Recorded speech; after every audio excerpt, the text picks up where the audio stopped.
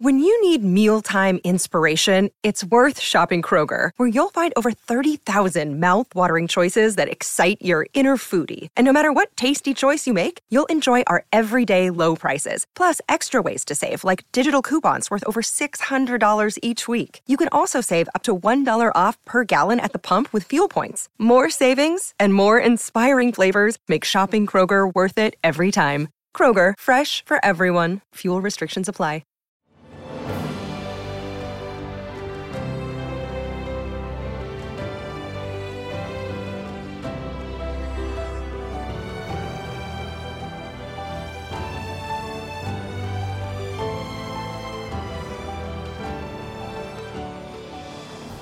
Welcome to the newest episode of Beyond the Fame with Jason Fraley. I'm your host, Jason Fraley, picking the brains of the top filmmakers, musicians, and artists of our time. Better Than Ezra rocks the anthem in Washington, D.C. tomorrow night alongside Tonic and headliner Collective Soul. I spoke with bass player Tom Drummond when the band played Wolf Trap in 2015 to break down their biggest hits from Good to At the Stars. Tom, thanks so much for taking the time. My pleasure, man. How are you? I'm good. So we're in D.C. Where are you? You said Chicago? I go, yeah. We played Ravinia here last night, and so we'll be in the D.C. area tomorrow. Looking forward to it. In fact, I think you could make an argument to say that D.C. might be our biggest market. Really? We've played there so many 930 Club. I mean, we've done lots of stuff there over the years. Why do you think that is? FK Stadium there. I don't, radio play is part of it. There's a large Louisiana contingency that moves after college or whatever to D.C. I guess, yeah. I'm not really sure why. Why is any market better than another? I don't know, but definitely D.C. is one of our top three. Definitely. You mentioned Louisiana. You guys all you attended LSU, right? We did. Go Tigers. Do you still follow the teams? Oh yeah. Well, I mean, I try to go to as many of the home football games as I can. And we're gone a lot, so it's not that many, but I'll make 2 or 3 a year. Nice. And then, occasionally we'll do something with like the LSU Alumni Association or whatever, because they all know we went to LSU and we have played a few events for them over the years, so it works out nice. Cool. Now, how did you guys actually come together? What was it, like 1988? Take me back to when you guys formed. That seems like a long time ago. Kevin and our original drummer put an ad in the school newspaper called the Daily Reveille, and I answered it. This was my first semester at college, and I had been in bands all through high school, pretty successful bands actually, and I was kind of missing not being in a band, not rehearsing, not having shows, and so I just decided, screw it, I'm going to answer this ad, and then we'll see where it goes, and then first couple practices, I knew right away it was different than something that I had ever done before, and it just all clicked. And, started playing shows, and here we are. That's awesome. Tell me about the name. How did you guys come up with that one? I've heard different theories. I've heard Hemingway. I've heard different things. What's the official story? There's a lot of theories. You know what? It's our one gimmick, man. We don't tell. All right. Well, what are some of the theories? The truth is that the real meaning's not very good. So you're better off not knowing. Yeah. The Hemingway one is the best, I think. Yeah, so someone else threw that one out, and you're like, it sounds pretty good. Yeah, there's actually a book. There's a book out there called The History of Band Names or whatever, and, like, every band's in there, and most bands have, like, a page. We have, like, a whole chapter in the book. People putting out their theories. I know, it's pretty funny. What was your guys' first big hit? Was it Good? Yeah, Good, 1995. Man, It took 7 years to get signed, and then 7 weeks to be at number one at alternative radio. Take me back to that when that thing popped. Was it crazy hearing that just played on the radio all over the place?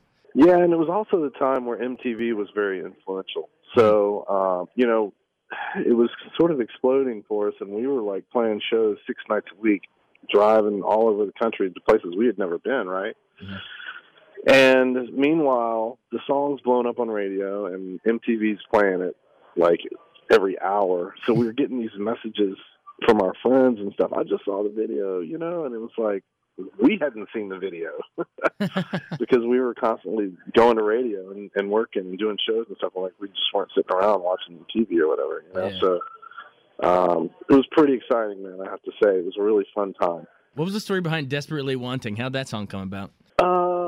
Kevin wrote that song. He could probably tell you a little bit better, but I think a lot of our songs have some personal experiences, maybe mixed in with some literary, I don't know, devices, if you will. You know, sort of there's some truth in all of them, I guess, is what I'm saying. Yeah. But yeah, it's about old friendship, you know, growing up, small town, that type thing. Definitely. And third and last one I'll ask you about, because I'm not going to make you go through all your songs, but I really love At the Stars. I love that one too. And I love that album also. It's one of my favorite songs that we have in our whole catalog. You know what? Honestly, we had been on tour for the first two albums, and we were in Colorado supporting Friction Baby, which is the album Desperately Wanting's on, and we were up in Breckenridge, and we'd finished the show, and we just took guitars out on the mountainside, and it was night time, and lo and behold, that song came out of it. And it's still one of my favorite ones to play now. Definitely. So you mentioned that, you know, you still love to play that. Are you guys going to play the hits, or is there newer stuff you're going to break out, or what? Yeah, we'll definitely play the hits. It's a shorter set. Right.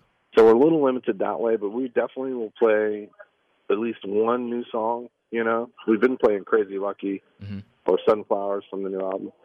But then we also try to mix in, like, maybe one that was not necessarily a huge hit, but, you know, that people love. So like the hardcore try to give you a little fans, taste of it. The hardcore fans will know it, yeah.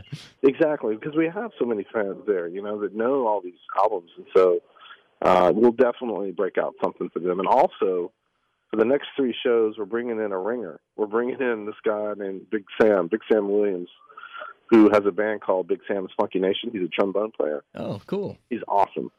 So he's going to be sitting in with us for the next three shows, and it kind of takes the whole show up a level. It's a lot of fun. There you go. You heard it here first. They're Better Than Ezra's bringing a ringer with a trombone. Yeah. Let's have some fun. Definitely.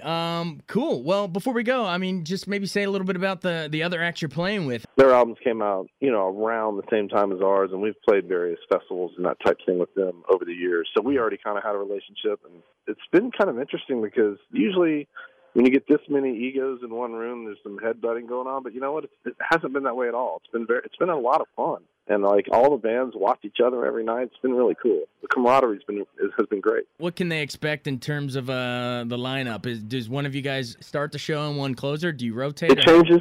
Okay. Changes every night depending on the market, really. Got you. And if you're ever down near Louisiana, I'm sure you guys get the final one. Right. Exactly. Awesome. So like we closed in Chicago, you know, so it just varies. For sure. Awesome. Well, I mean, before I let you go, I mean, just say something in general. I mean, I know you guys are all still playing, obviously, but you also can promote it as sort of like a throwback Thursday to all these great bands that came up in the 90s. And yeah, I don't know about that. I mean, for us, you know, we just put out what we think is our best album.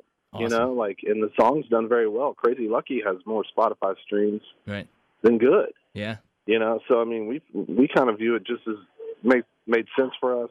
You know, money-wise, venue-wise, timing-wise, you know, just was the right thing for us to do. Yes, is there a 90s piece of it? Sure.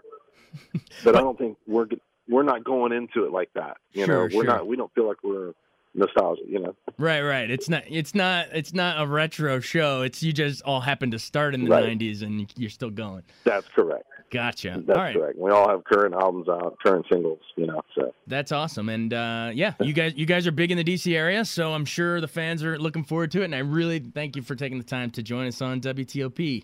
My pleasure, man. Look forward to a high energy show. The show itself is really fun. All these bands are fun. It's a good time. Oh, I can imagine. Awesome. Well, thanks, Tom. Thanks, Matt. Thanks so much for joining us on Beyond the Fame with Jason Fraley. Remember to hit the subscribe button and give us a 5-star rating if you like what you hear. We'll see you next time.